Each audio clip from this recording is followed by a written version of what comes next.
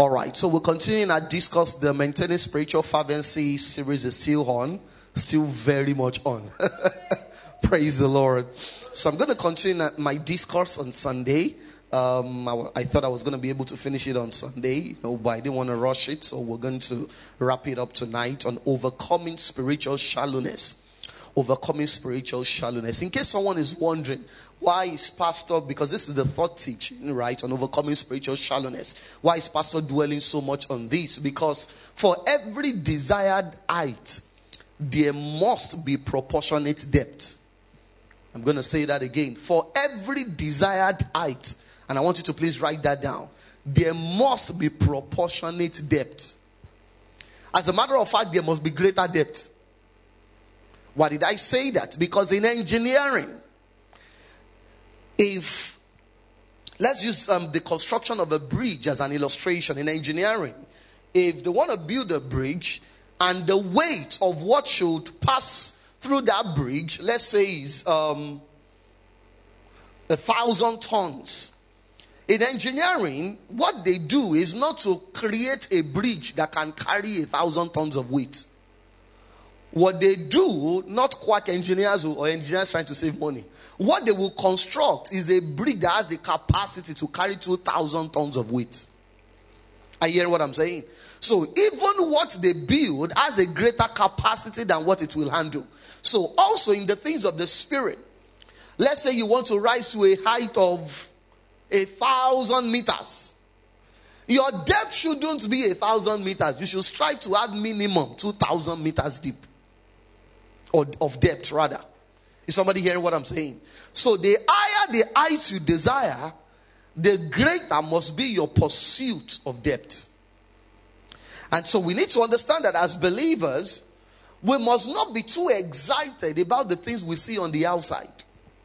We must be much more excited than the things that we have that are not evident as it were to the optical eyes. That's why Jesus, in talking about prayer and fasting, which is one of the basic Christian disciplines that generates power, he said that when you fast in secret, he said when you pray, he said shut the door against yourself. He says your Father that sees you in secret will reward you openly. See, I'm not really impressed by what people do on the outside. I'm much more impressed when I discover people's private regimen. Anybody can perform on the outside. Are you hearing what I'm saying? I'm not even really impressed by somebody that just makes it or just breaks through or just eats it. I'm not really impressed. I'm much more impressed by sustainability. Because it takes depth for something to be sustainable. Are you hearing what I'm saying? Depth is what determines continuity. Anybody can do permutation and combination and, do a fraudulent stuff, and have a measure of success, a measure of achievement. The question is, can that thing be sustained for 1 decade, for 2 decades? And God's plan for you and I is not to be a shooting star. Shooting stars, you see the brightness, very few moments and it is gone. God wants you and I to be like the brightness of the sun. That's why he says you are the light of the world. You are the light of the world. We are supposed to be ever shining, continually burning. That is God's plan and desire for you and I. And that is impossible, right, without spiritual depth. So you and I, like I said on Sunday, we must strive for spiritual depth. We must strive for spiritual depth. We must strive for spiritual depth. In Psalms 107, verse 23 to 24. Psalms 107, verse 23 to verse 24. The Bible says, they that go down to the sea in ships, that do business in great waters. The Bible says, these, they see the works of the Lord and his wonders on the surface. Where do they see his wonders? In the deep. So if you're going to see the wonders of God in your life, you must pay attention to your spiritual depths. You see, there's a dimension of, or should I just say there are dimensions that God will never introduce you to if you don't have the measure of spiritual depth. Because it can even be dangerous for you. Am I making sense? It's just like someone that says, you know what, I want to develop, what do they call it now? Muscles. So the person goes to the gym and the person has never lifted any dumbbell, never lifted any weight, never done any exercise before. The person now goes to a 100 kg weight, decides to lift it. What will happen? He may land in the hospital. Many of what a lot of us are trusting God for is like that weight. You have not developed the capacity, you see, the resistance, the strength to undo certain things. But we say, God, give me all the same. It's just like the prodigal son. The prodigal son did not understand that it's not about what you are giving, it's about who you are. He said, Father, give to me that which belongs to me. Luke chapter 12, I believe verse 15. I'm not sure, but I think that account is in Luke chapter 12. He says, give unto me the inheritance that falls to me. Well, the father didn't have any problem with it. He gave it to him because he knew he was going to lose it. How did I know? Because the Bible says that when he came back after he had lost everything, the father was waiting for him. He didn't meet the father in the house. The father was waiting because the father knew he would lose it. Because what you have not developed capacity for, that you strive to get by all means, that you will eventually lose. And it's a spiritual depth that determines what you can undo and what you can keep. A spiritual depth. And that's why I said on Sunday that spiritual depth is a choice. It is not a gift. It's not a byproduct of laying on of hands. No. Nobody can transfer their depth to you. Nobody can. If you see anyone that is spiritually deep, it's because they decided to be. Spiritual depth, we also emphasize that it happens over time and not overnight. So if somebody decides today, maybe you have a slim stature, and you say, you know what, I want to add weight. It's one of my goals. That's the goal of some people. Some people are trying to lose weight. Some people are trying to add weight. So let's assume that your goal is to add weight. And you now decide that today I want to add weight. If you like, eat all the food in Lagos. You can't add weight overnight. You can only go to the restroom and be purging. That's the only, constipation is the only thing you can have. Why? Because the adding of weight cannot happen overnight, no matter how much you eat. Even if they inflate you, it can't happen. I hear what I'm saying. It can't. The same way in the things of the spirit, the depth that you desire, that you should have, would never happen overnight. It will only happen over time.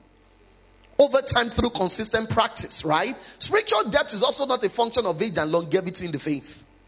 Some people have been born again for a while, you see, but they are still very spiritually shallow. So it is not for how long someone has been in church that determines their spiritual depth. Haven't you met people that will tell you, I gave my life to Jesus in 1980? Sometimes when you even calculate their age, they were born in 1990, where did you... Okay, you've given your life to Christ since 1980, whatever. Congratulations. But why is it not showing? Because Apostle Paul said that when you ought to be teachers, we still have to be teaching you the basic elements of scriptures. Because your life is not showing it. So it's not a function of longevity in the faith. You may have been in church, they may even give back to you on the altar. I don't know if that still happens, but the kind of denomination I grew up in, they used to have mission house, in the church. And there are some people that, when they want to give back, they give back in the church. They have like midwives. So they may even give back to you in church compound. That does not mean you'll be spiritually deep. There are even many unsaved people that will give back to you in church. I hope you know. Because there are pastors that are not even born again. You are surprised. Pastors using familiar spirit. And maybe I should say this. Please listen very carefully. The fact that somebody predicts an event and it happens that way does not mean they are called of God. Please get it. Some people say, Tinubu will be elected president. And he became president. And that says he's a true man of God. The devil also sees. It's called the familiar spirit. Don't be deluded. What validates a prophecy or a man of God being from God is that when he gives a prophecy and it's aligned, it happens that way, it's precise. That prophecy, the fulfillment of it, gives glory to God, not to a man. Just pay attention to it. When you see people who give predictions and it happens, and you see that it is the man that is bigger. you will know this one is not a true man of God. Because a true man of God is even too afraid to take that kind of glory. Because he knows how Herod ended up. Herod gave a speech, the Bible says. And people began to say, this is not the voice of a man. This is the voice of God. He was saying, yeah. And God said, hey, wow. God didn't even touch him. It was an angel. An angel just slapped him. And the Bible says he died on the spot. You see, worms does not hit a corpse immediately. But this one, God wanted them to know that this was not an ordinary death. The Bible says, and worms began to eat it. Where did these worms come from? Where did they come from? Worms customized for a man that took God's glory. Praise the Lord. And the reason why men can attribute those things to themselves, because they themselves, they know it's not from God anyway. So please get it. So it says spiritual depth is a byproduct of consistency. If you have it in your note, just repeat after me. It's a byproduct of one, consistency. Number 2 is a byproduct of what? Discipline. Number 3 is a byproduct of what? Intimacy. Number 4 is a byproduct of teachability. Teachability. You will never express spiritual depth if you believe you already know all there is to know. If you believe you already know what there is to know. There is a way some people carry themselves like, I have no. You see, some people, even when they come to church, they come with an attitude of, Pastor has said that before. You can even quote the next scripture. Fantastic. I've told you why. I'm not a pastor. A pastor, a true pastor, his goal is not to impress you. His goal is to ensure you are established in what you are learning. People come with the attitude of, I know that. The Hebrew word for that is kahil. Congratulations. Is kahil showing in your life? Some people are not just teachable. And that's why you see that people with such attitude, they're always looking for new things. New things, new rema, new doctrine. Share something new, Pastor. Why should we be doing a series for 2 months? Why? Maybe the next one may be for 6 months. Praise God. Teachability is a key to spiritual depth. That's why you see, when they say someone is a professor, nobody is a professor in a major area. When you are going to be a professor, you will streamline to a particular area, a small area, and you keep learning as much as possible in that area. That's how people become professors. That's how people become professors. So what does it mean to be spiritually deep? It is to consistently increase in your hunger, thirst, and passion for God, His presence, and His kingdom, also His word. To be spiritually deep is also to have strong beliefs, convictions, and persuasions based on the written word of God. Based on the written word of God. To be spiritually deep is to have a great part of your life, time, resources, relationships, and mind focused on the establishment and expansion of God's kingdom on the earth. And also to be spiritually deep is to have a firm grip on the basic and foundational doctrines and principles of God's word. So we said signs and solutions to spiritual shallowness. Number 1 is lack of knowledge of the scriptures. The first sign of spiritual shallowness is lack of the knowledge of scriptures, especially in specific areas of life. About finances, about prayer. You see, when you don't have the knowledge of the scripture about a specific area, someone can confuse you out of it.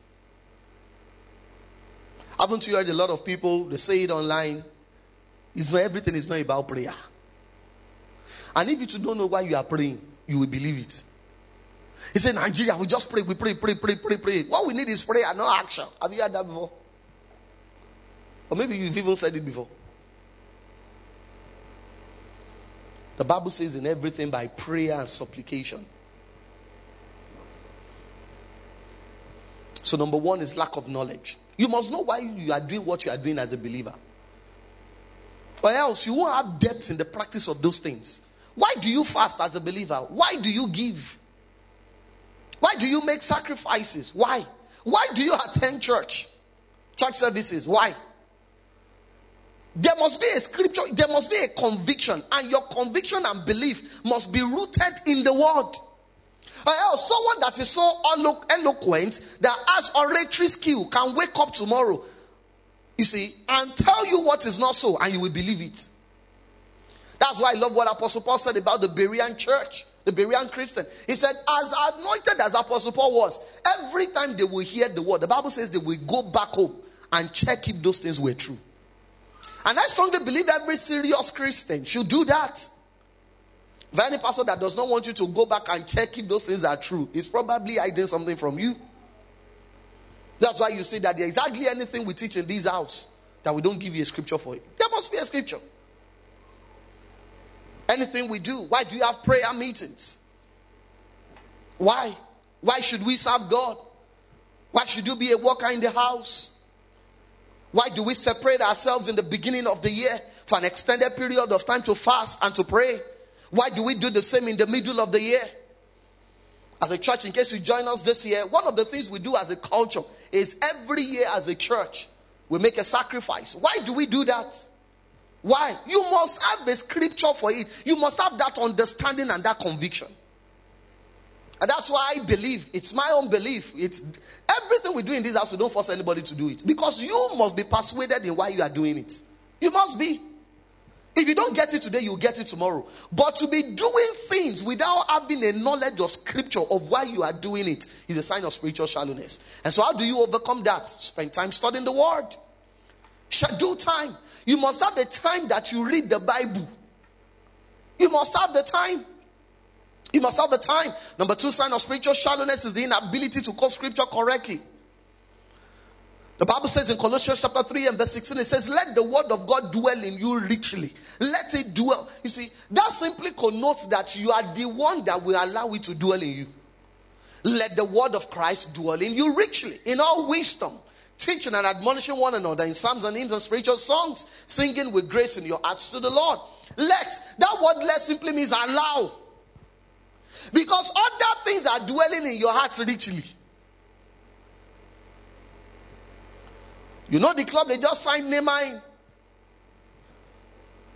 He's still playing, right? Because when you guys are looking at me, I don't watch football, but I know there's a guy called Neymar.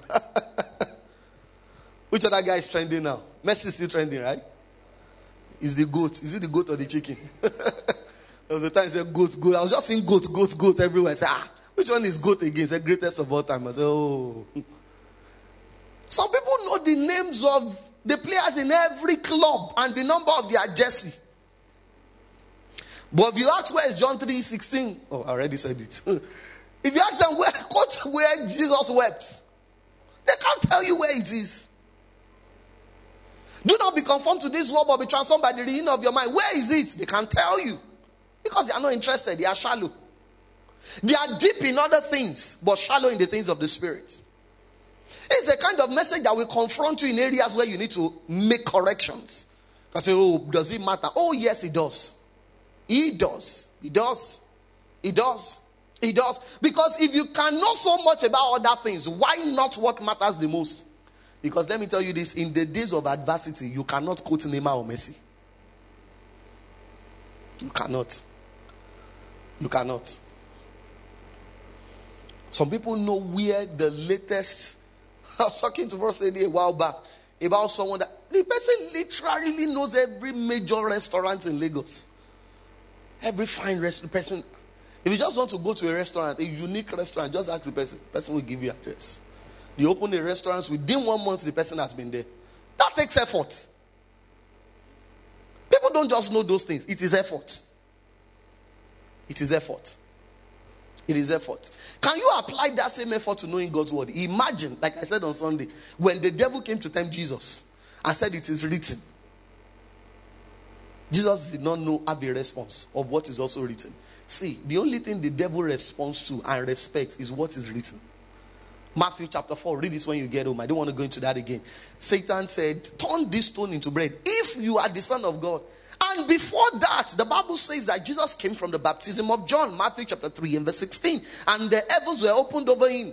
And there was a voice that said, this is my beloved Son. But the devil said in Matthew chapter 4, if truly you are the Son of God, turn these stones into bread. And Jesus responded, man shall not live by bread alone, but by every word that proceeds from the mouth of God. So the devil said, hey, you are quoting the Bible for me. The next temptation, the devil said, it is written. The first one, he didn't say it is written. The second one, he said it is written. So you better know what is written, because the devil knows what is written. You better know. You better know. You better know. You better know. So the inability to quote scriptures correctly is a sign of spiritual shallowness. Let nobody kid you. No, that it doesn't matter. It doesn't matter. It does. It does. So the solution to that is to deliberately memorize scriptures. Like you do music and other things. Memorize scriptures. Memorize scripture. It can be one scripture a week. But don't do once a month. You are an adult. Are you hearing what I'm saying? The minimum is once a week. What's the scripture for the week? And how do you memorize? By repeating it to yourself over and over again. How did you memorize when you were in school, studying for exams? How? You memorized. Definitions that were like 3 paragraphs. You memorized it. You still have that brain. It's still the same brain. Are you hearing what I'm saying? Newton, and some of those things you memorize, some of us, you can still remember it till now. Newton's law of motion. Can still remember. Why? Because you memorize it. You can memorize scriptures. Look at your neighbor and say, neighbor, you can memorize scriptures. See, it is not a gift, it's discipline. I see people memorizing scripture, quoting scriptures correctly. Not saying, and Noah swallowed the whale.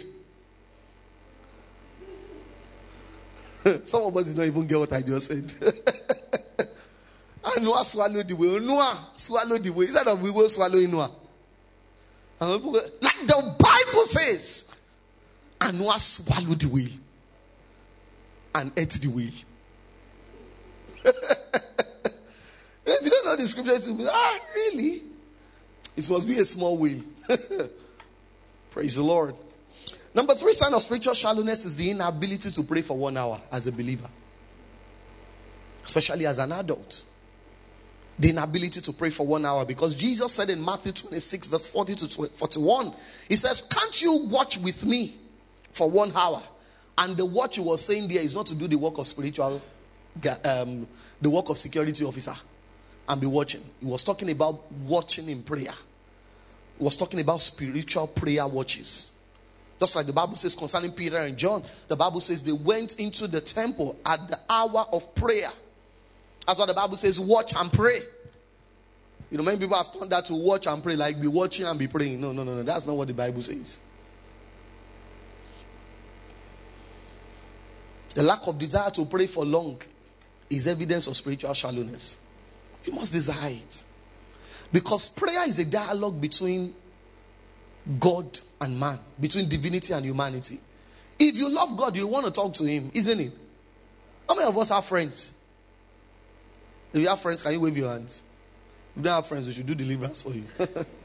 This is not, the Bible says you should have friends. Praise the Lord.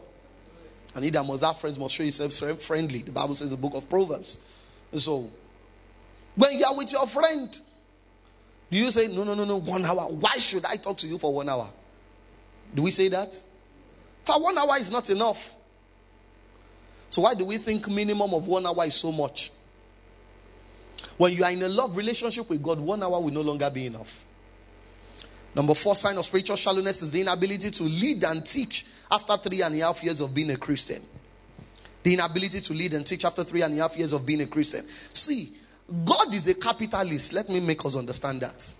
Are you hearing what I'm saying? He is. What do I mean by that? Everything God is doing in your life, He is expecting a harvest.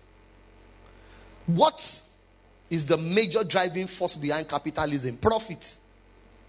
When God is investing in you, He's also expecting profit. God does not expect that you come to church for so long and after being in church, you are still the way He met you. No.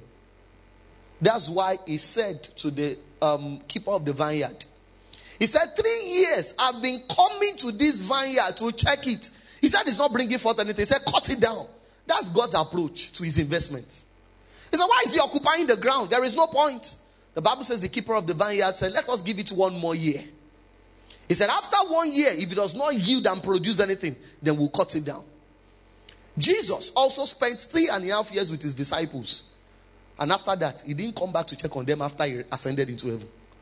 And 3.5 years of investment made 12 people. The Bible says in the book of Acts, it says they turned the world upside down. 3.5 years. For how long have you been saved? Let's ask ourselves that honest question. For how long have I been saved? Who or how many people have come to the knowledge of God as a result of my life? As a result of my life.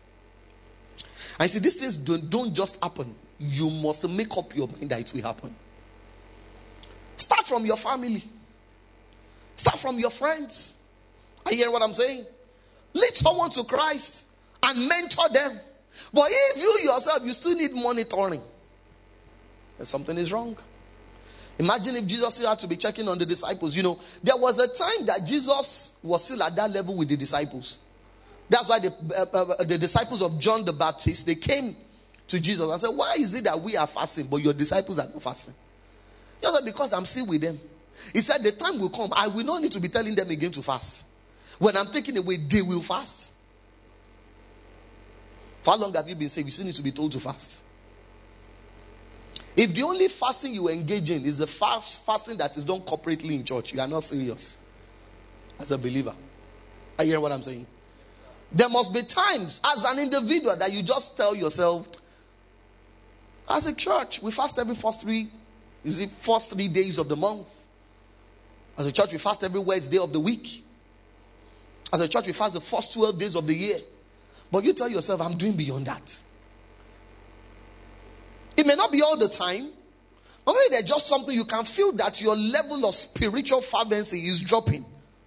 Just say, you know what, for the next 1 week, I want to fast. I want to fast. Why? What are you trusting God for? Nothing. I just feel dry. I want to fast.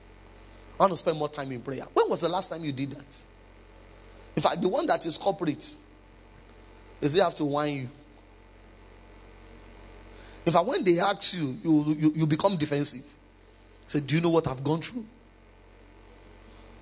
If you go through the traffic I'm going through, you will not be fasting in Lagos. Really? You think in the days of Jesus, they rode in cars. If you are in traffic, you are in a car with AC. They were on horse backs.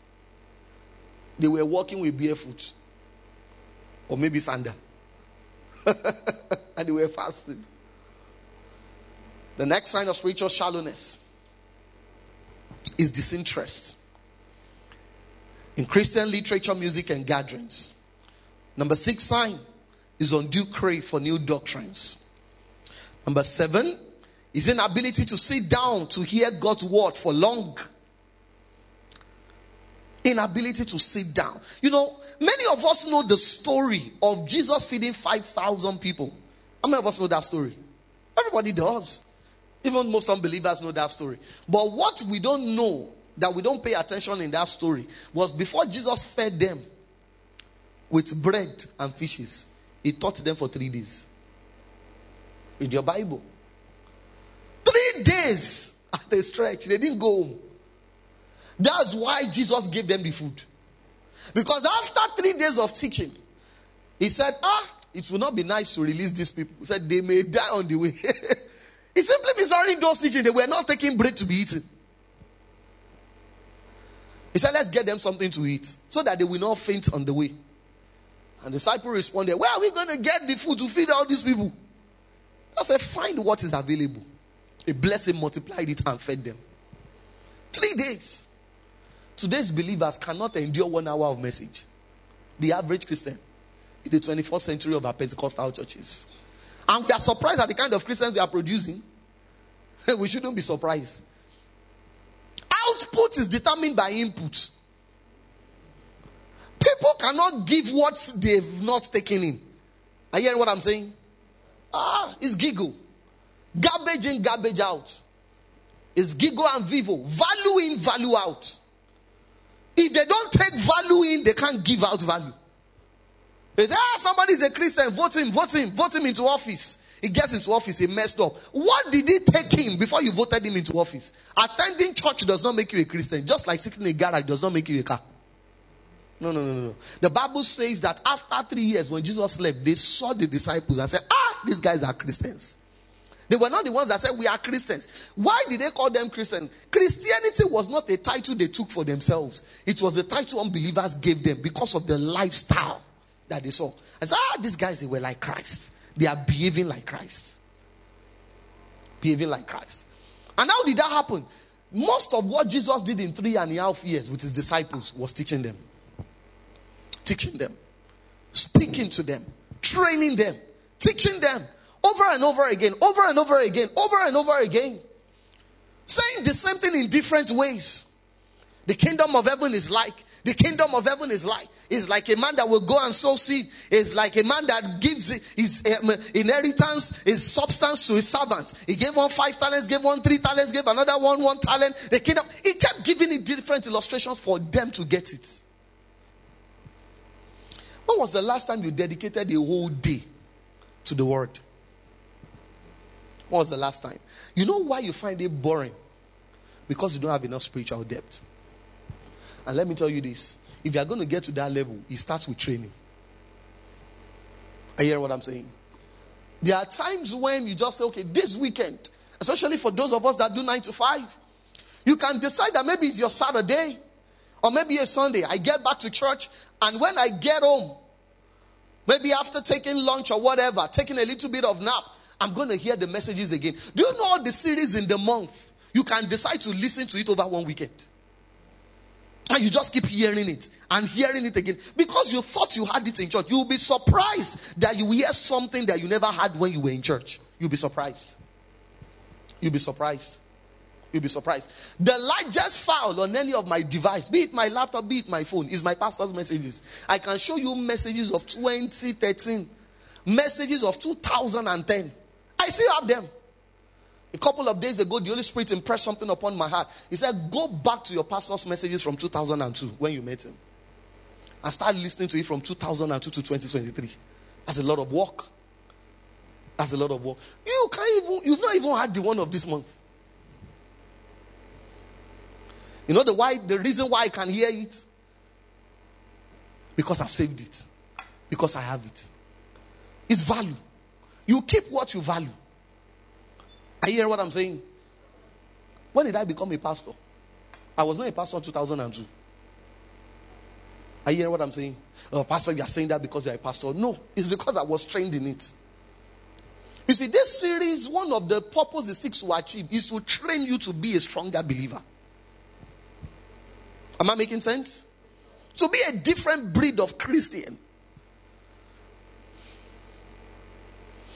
The eighth sign of spiritual shallowness is the inability to worship. Inability to what? Inability to worship. Inability to worship. Inability to worship.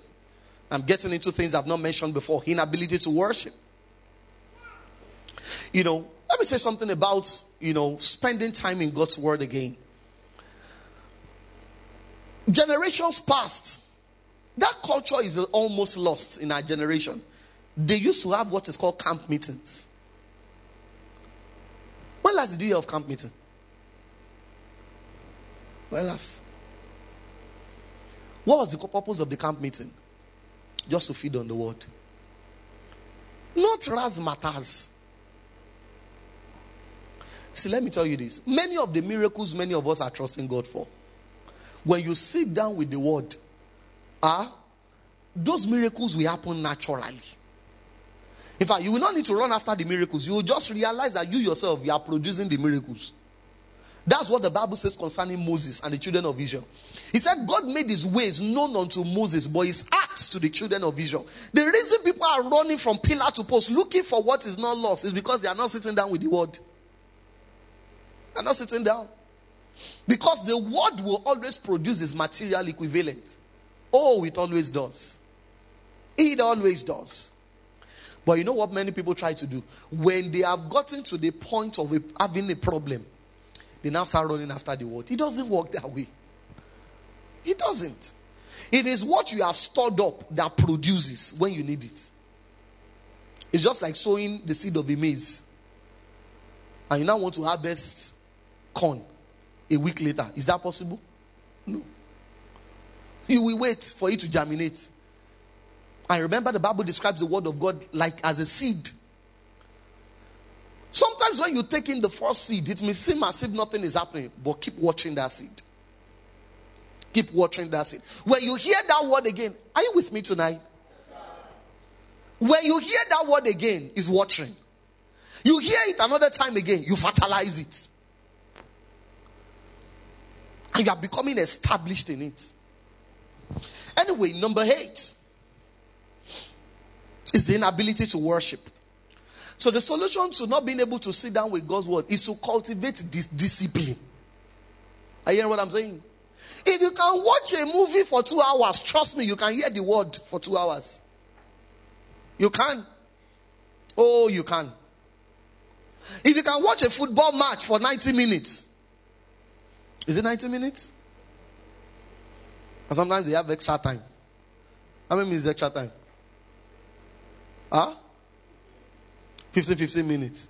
That's 120 minutes. That's 2 hours. So you can watch a football match for that long. You can hear 2 messages in that time. I remember I was having a conversation with someone recently. I can't remember who. One person, we were talking about a particular man of God that in their church, the shortest message every Sunday is 2 hours. That's the shortest message. It's 2 hours. And it's not a small church. Some pastors have even been deluded to believe that the shorter the message, the larger the church will grow. Who said? Jesus shouldn't have commanded crowds. He spoke for 3 days. Apostle Paul spoke for 6 hours minimum.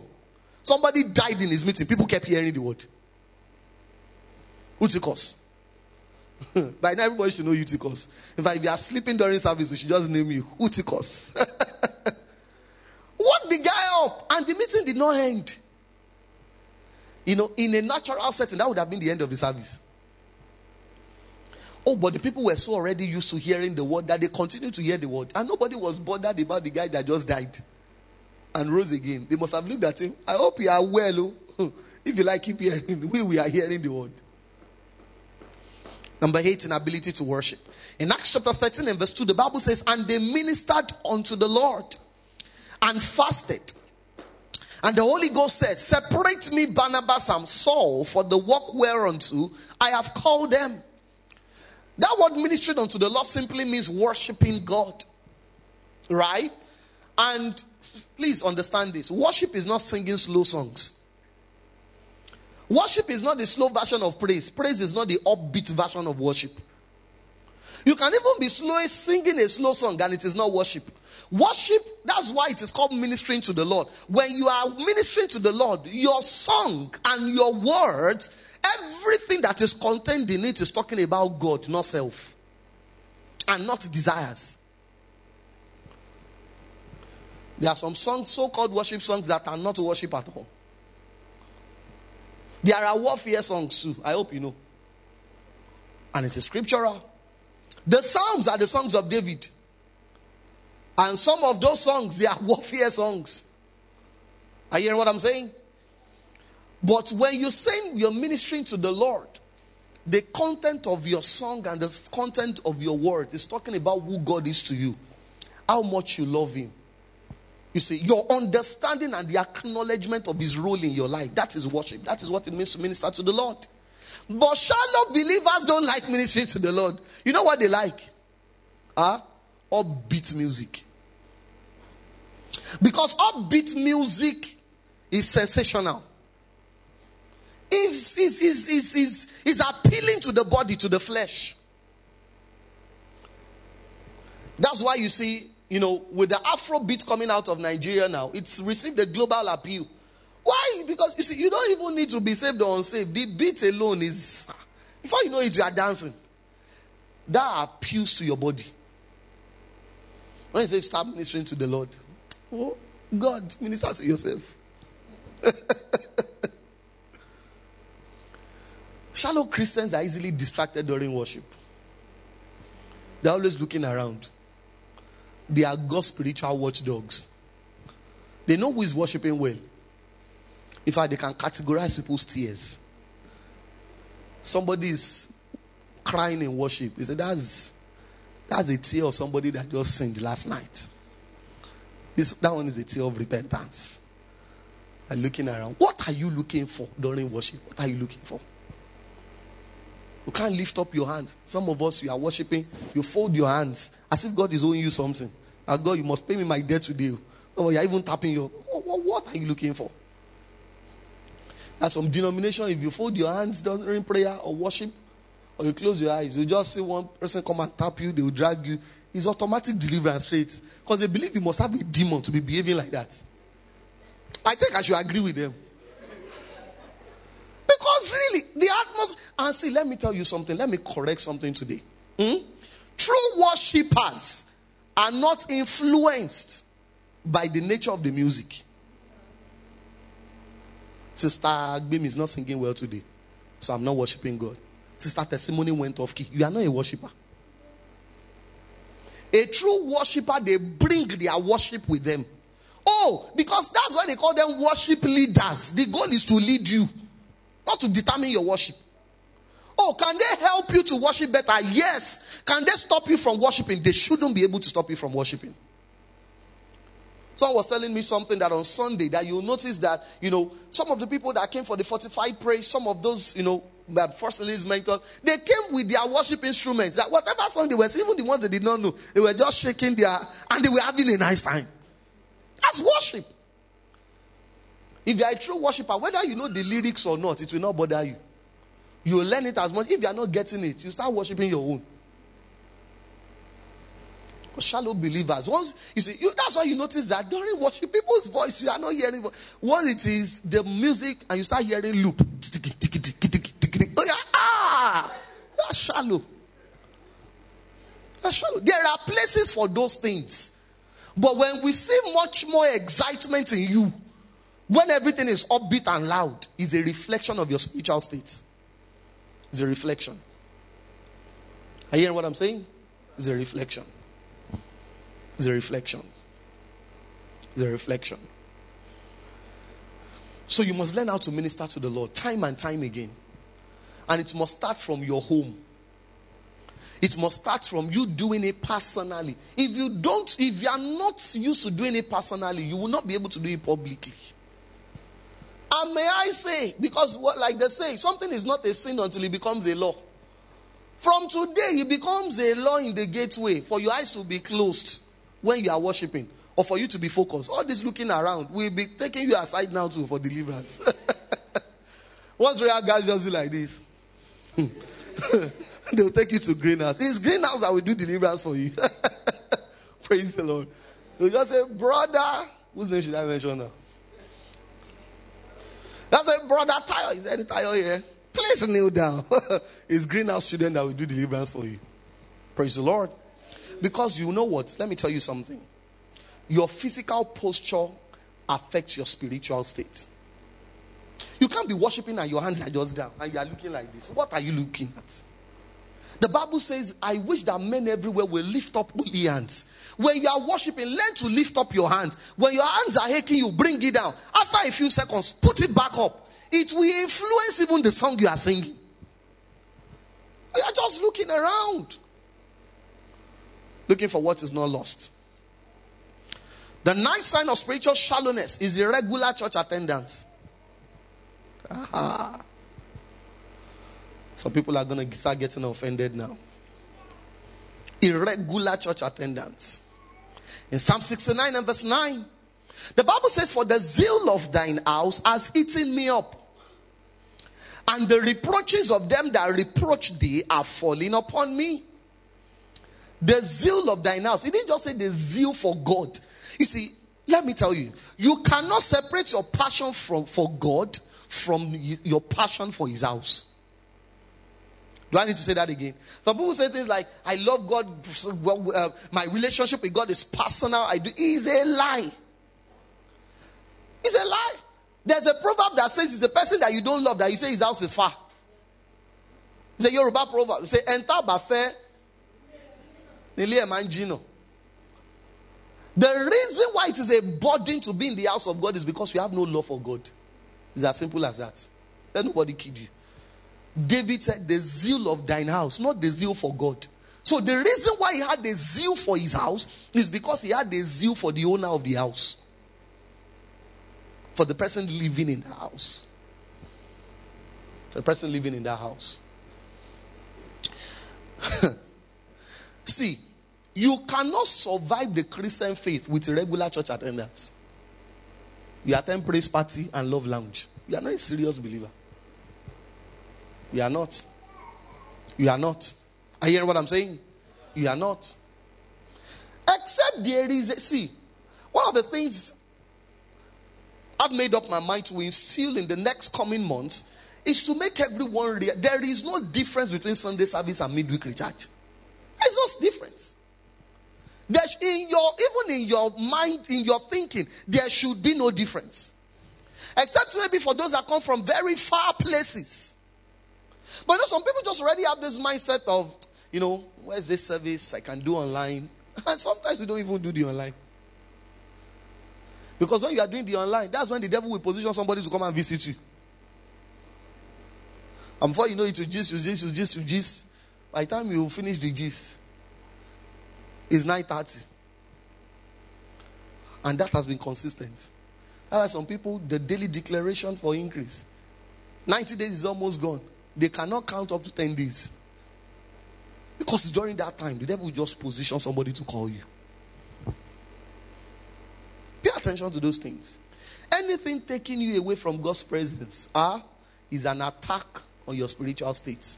Don't get it twisted. No student can pass by regular attendance of lectures. You go to the university and you are not attending lectures regularly. No, the dents will be there.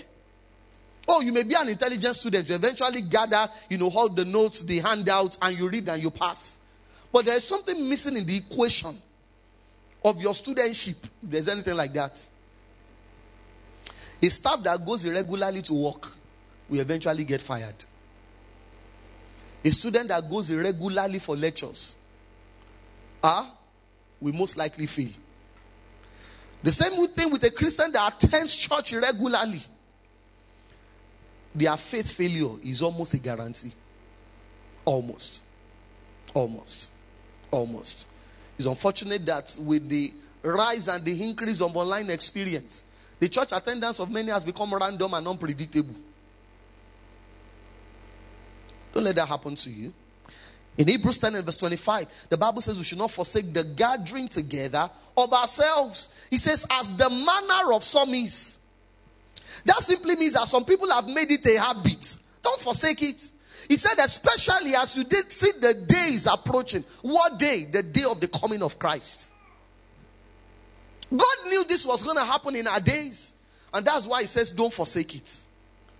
Don't forsake it. It's a commandment. It's not an advice. Don't forsake it. Psalm 34 in verse 1. It says, how amiable are your tabernacles, O Lord of hosts. How amiable. How amiable. How amiable. You see, the more you love someone, the more you want to hang around them, isn't it? The more you love someone, the more you want to spend time with them. The moment you realize that your love for the house of God is reducing, your fervency is dying. The fervency is dying. It's one of the symptoms to pay attention to.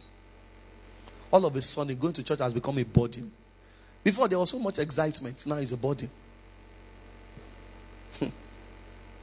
Psalm 64 in verse 1.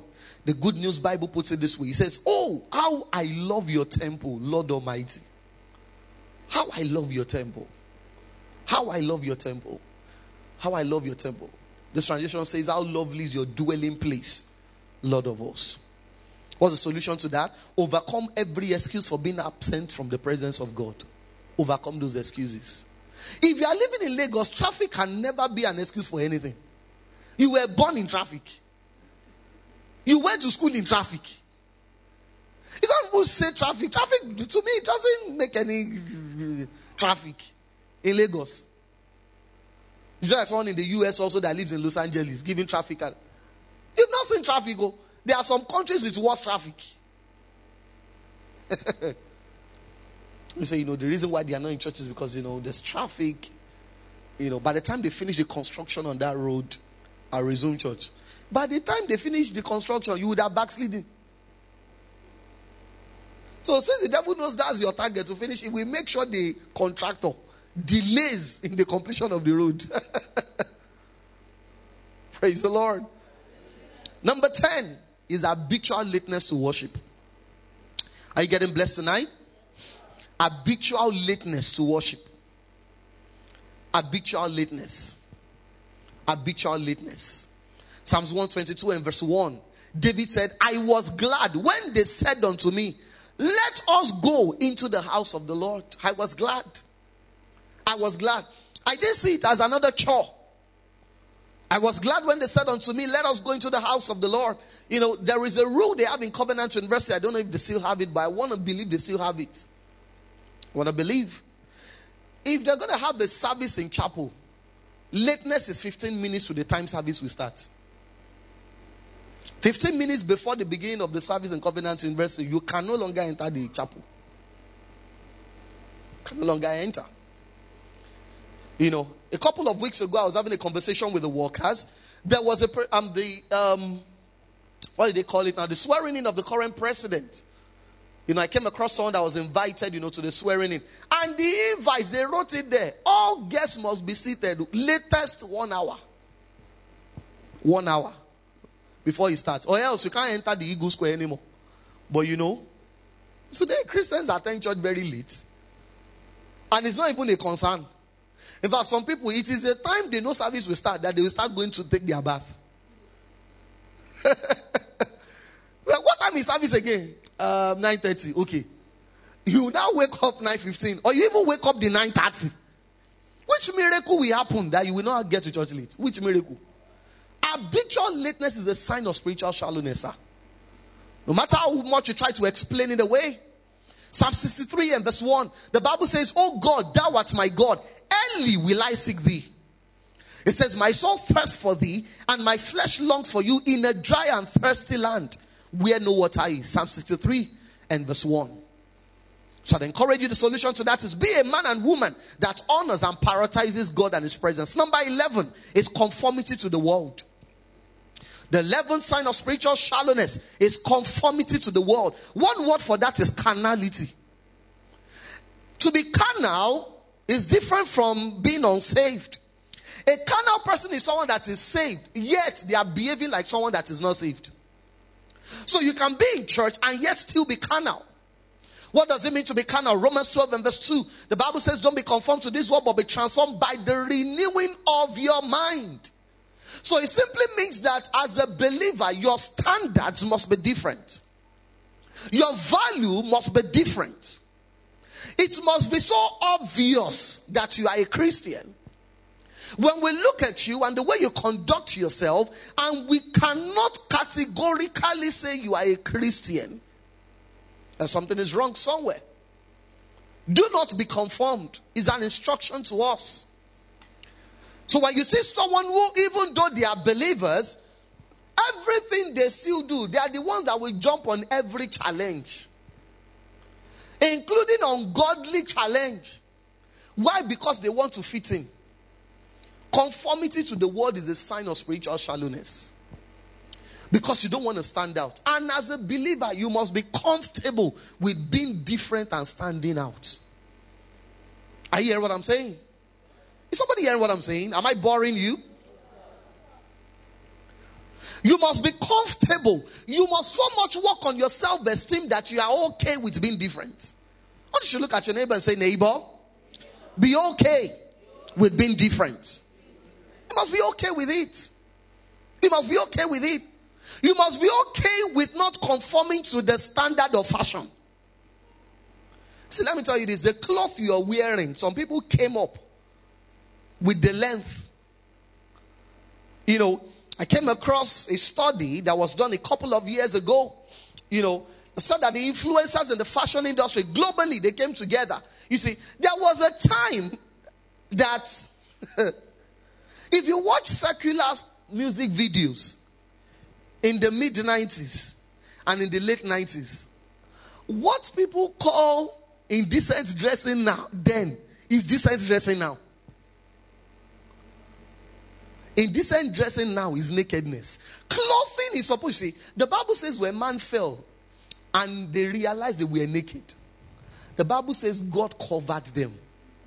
That's the purpose of fashion. Covering nakedness. You know what fashion is now? Uncovering nakedness. That's what fashion is now.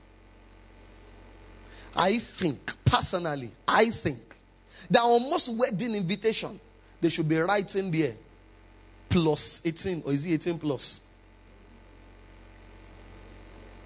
That this wedding reception is meant for adults and not children.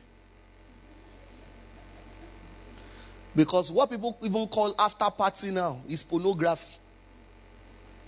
In the name of dance. And as a Christian, when you don't have that kind of reception, you think you are not woke enough. It's carnality that makes people think that way. Spiritual shallowness. Spiritual shallowness. Spiritual shallowness will make you conform to the fashion. Make you conform to what is called entertainment. It will make you conform in language. It will even make you conform in decision making. The solution to that is you must be comfortable with being different. In 2 Corinthians chapter 6 and verse 17, the Bible says, "Wherefore come out from among them and be ye separate, says the Lord." Come out from among them and be separate, says the Lord. Be different. Be different. Number 12, as I begin to round up, have you been blessed tonight? It's profanity. Or is it profanity? You see, when you look at the word profanity in English, and when you look at it in Hebrew, they mean two different things. But both definition is actually a sign of spiritual sharpness. In English, when you check in the dictionary, profanity in English means blasphemous or obscene language. Blasphemous or obscene language. And one of the ways you know someone is spiritually shallow is by their language. See, spiritual shallowness, you can't hide it in your speech. But some people I talk to, they've been Christians for long ago. They should be dropping F-bombs anyhow. That's what I'm talking about. Don't know what that means. When you say things like, I fucked up, you are spiritually shallow. That you even use those words and you don't know you just said something wrong. Gutter language does not fit royalty. And as a child of God, you are royalty.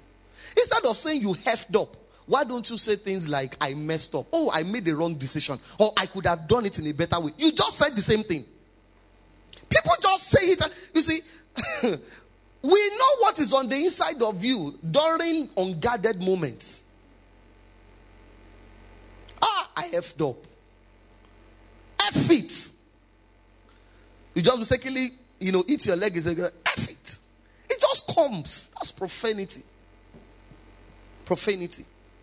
The second meaning from Hebrew of profanity means esteeming spiritual, heavenly, and kingdom things lightly. That's the second meaning from the Hebrew word.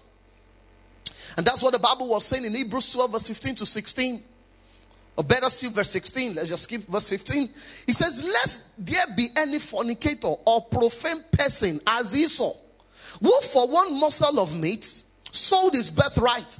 What does that mean? Esau was so profane that he esteemed spiritual things lightly. He was hungry. And his brother told him, if you will sell to me your birthright, I will give you food. And he said, what is my birthright? Give me food. You're talking about hunger. You're talking about birthright. Because you cannot see birthright with your eyes. The same way you can't see kingdom things with your eyes. As it were. So, you were once a serious Christian, but now, spiritual things, they have become not that important anymore. To be profane is to lose value for the things of the Spirit. You are not the one that explains away spiritual things. You say things like fasting is not that important anymore. Is it really necessary? Why do we need to pray for that long? What sacrifice?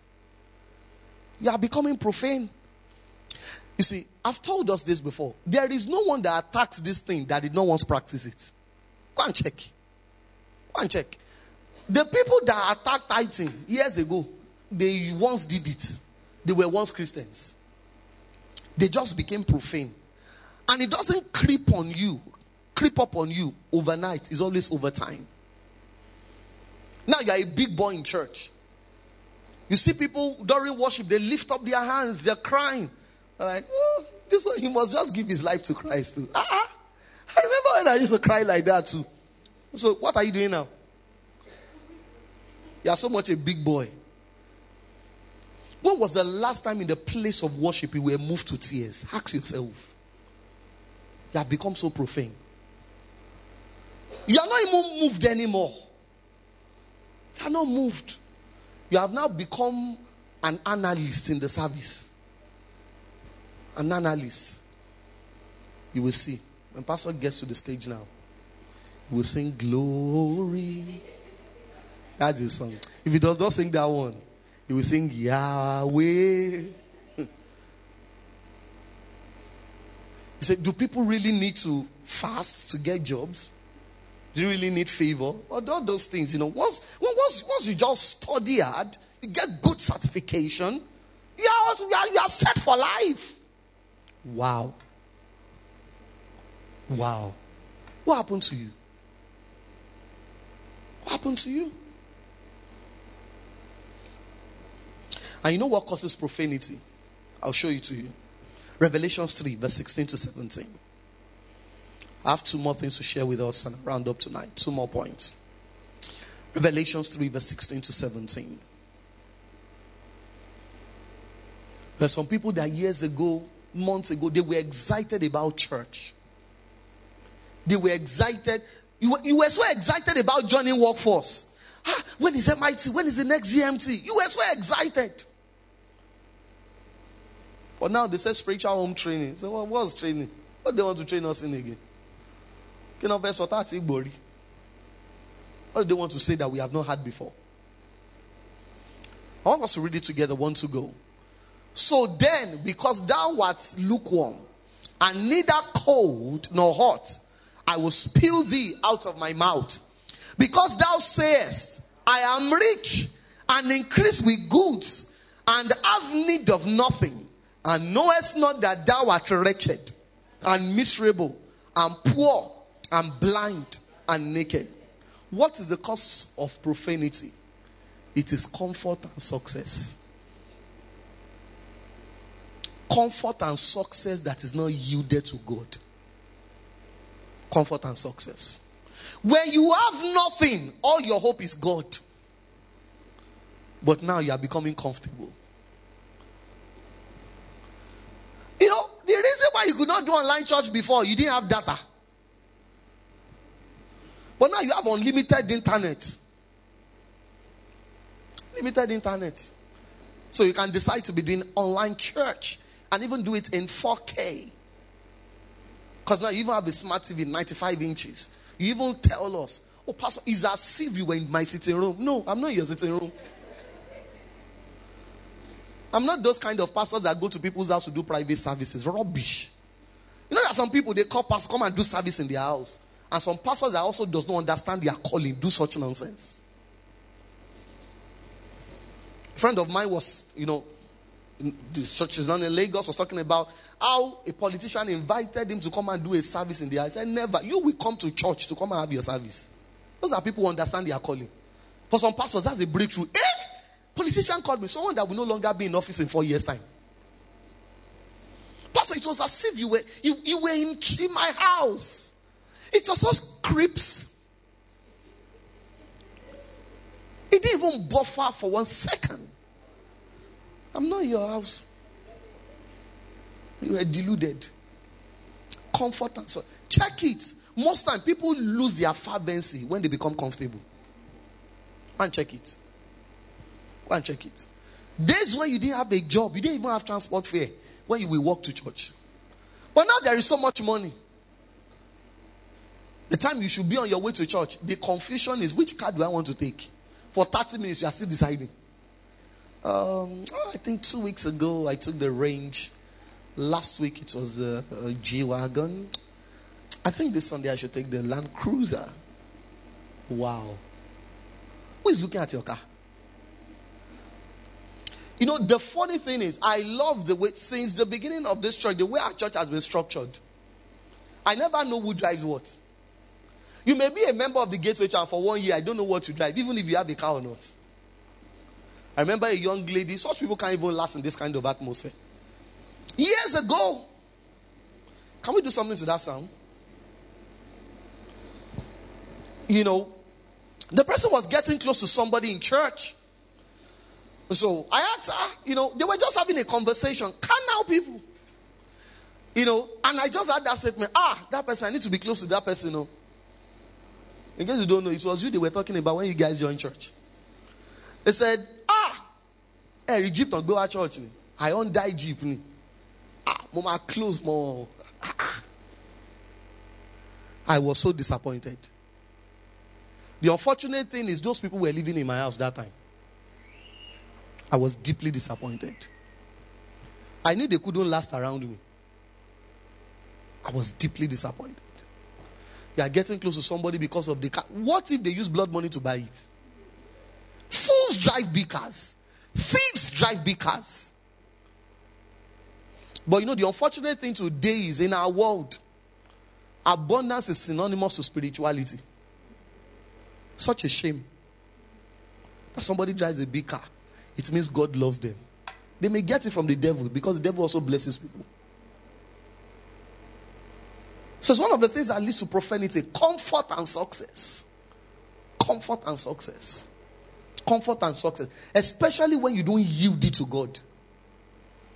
It will take you away from Him. When you don't submit your comfort and success to God, it will take you away from God. It's only a matter of time.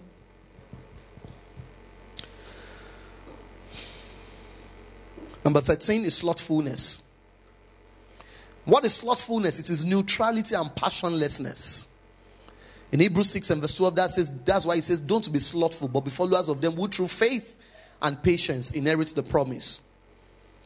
Our text for the month for this series is Romans 12 verse 10 to 12. And if you read that passage of scripture, especially verse 12, it also says the same thing. It says, not slothful in business, fervent in spirit. It says, serving the Lord, rejoicing in all patience in tribulation, continuing instant in prayer. And maybe I should say this here, slothfulness and laziness are not the same thing. Slothfulness is more of the state of your heart. It simply means you are still doing things on the outside, the right things, but on the inside, attitude has changed. That's slothfulness. So someone can be so active on the outside, but they have become slothful. Let me give a practical example. So for instance, I want to use two illustrations that everybody will easily recognize, you know. So for instance, let's take the world of music, especially as it pertains to church. So somebody is a worship leader.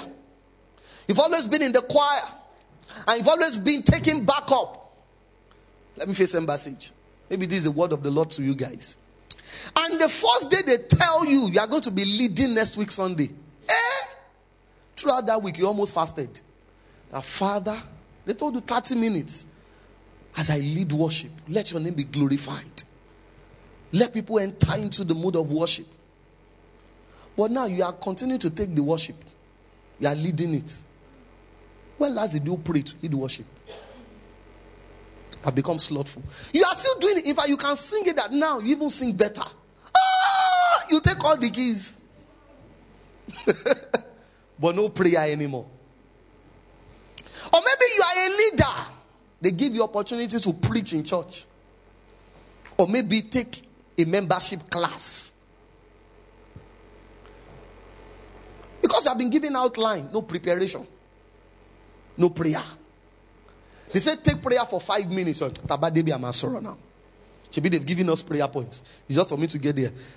Everybody repeat after me. Father, in the name of Jesus. Father, in the name of Jesus. That's slothfulness. Oh, may that day never come that I will stand on this place without praying. You can ask my wife. The only person that knows me like nobody is my wife. It has never happened. It has never happened. No matter how prepared I am, That's why one of the people I can't stand the most, one of the ways you can easily get in my bad books, is for you to be trying to talk to me before service. Immediately I mark you straight. Like you are an enemy of my destiny. That's the way I see you. Because I don't know, except somebody is about to die. That's the only emergency I recognize. I'm about to minister and you are talking to me. What? In fact, there are places I've gone to preach that they invite me to preach. And the pastor is just gisting with me. I mark them straight in my spirit. I will never come back here to preach. Because they don't even understand what it means to have a service. You invite a guest minister about to preach and you are gisting. What's more? There you can do all that after the service. As a man of God, we're so happy to have you. You know. So how is your wife? My wife is where she is. That's not your business for now. I've been to all kinds of places to preach, and there are places I've made up my mind I will never go back. I will never go back. That's the sign of slothfulness. And slothfulness is a demonstration of spiritual shallowness. You are doing the same thing. In fact, you may even look more active on the outside, but preparation has reduced. You have lost your passion. And last but not the least, is careless and thoughtless association. Careless and thoughtless association. Careless and thoughtless association. Hebrews 7 verse 8 to 9. Hebrews chapter 7 and verse 8 to 9. Hebrews chapter 7 and verse 8 to 9. Can we all read it together? 1, 2, go. Oh, did I say Hebrew? Sorry. Hosea. Sorry. Hosea 7, 8 to 9. Sorry. Hosea 7 and verse 8 to 9. Hosea. Sorry about that. Hosea chapter 7 verse 8 to 9. All right, let's read together. 1, 2, go. Ephraim, he has mixed himself among the people. Ephraim is a cake not turned. Strangers have devoured the strength, and he knoweth it not. Yet gray hairs are here and there upon him, yet he knoweth it not. What does that mean? Ephraim is now a cake not turned. Nothing moves him spiritually anymore. Why? Because he has mixed himself among the people. When you are careless and thoughtless about your association, is a sign of spiritual shallowness. Because people who go for depth, they are very careful about who they allow into their space. I thought I was going to be able to get into, it's been like 2 or 3 times I wanted to get into this, but I didn't have the time to share it. So maybe one day I'll just take it as a different message about the 4 associations in church. 4 types of association. It's not even everybody in church that you can get close to if you want to grow spiritually. Just like as a pastor, it's not every pastor I can be close to. There are pastors that Saturday, they can go for 10 events. Wednesday, they can watch film. In fact, they can watch film to service time. Just as somebody say, yeah. Say, glory. You have nothing to deliver. They're watching 24. Or Alchemy also. Or Wura. Or Jagun. So you were watching before service. Because that's what all your friends are doing. You see, your level of spirituality will be largely determined by your closest associates. If you want to be prayerful, connect with prayerful people. You want to be someone that is passionate about the word of God, get closer to people that are passionate about the word. Everyone that picked up one vice or the other in their life, a friend introduced them to it. Most likely a friend, an uncle. It's an association that introduced people to smoking, to drinking, to partying, to clubbing. Somebody introduced you to it, most likely. So take it now. Kill on share. What's wrong with you? A small girl. You come. They say, come on. You can do it better next time. It's always an association. And when you see people that are prayerful, go and check it. It's also association. It's also association. Their friend said, yesterday, guess what? I prayed overnight. One of the things the Holy Spirit said to me, I already announced it that on the 30th, the last day of September, we're going to be having a 12-hour marathon prayer fest. Yeah. And one of the things the Holy Spirit has said to me is you must do your own privately first. So, it's not when we do it corporately how we do mine first. No. Are you hearing what I'm saying? See, most especially for those of us in leadership position, and there will be, never tell people to do something you have not done. Never. The Bible says concerning the things that Jesus began to do and to preach. Not began to preach and to do. No, you do it before you teach it. Father, we thank you. Oh, we give you the thanks. We give you the praise. Can somebody pray in the Holy Ghost tonight? Pray in the Spirit. Malekom baradisha. Kila mondo bradi kose fala badi endele koso prediga danishi. Tila monda breni kose labante kalabonto friha donte kada badanini. Rupate kolodiki bani virose para gorisha. Manda brikondo sola badeya dananoshi. 1 Corinthians chapter 14 and verse 18.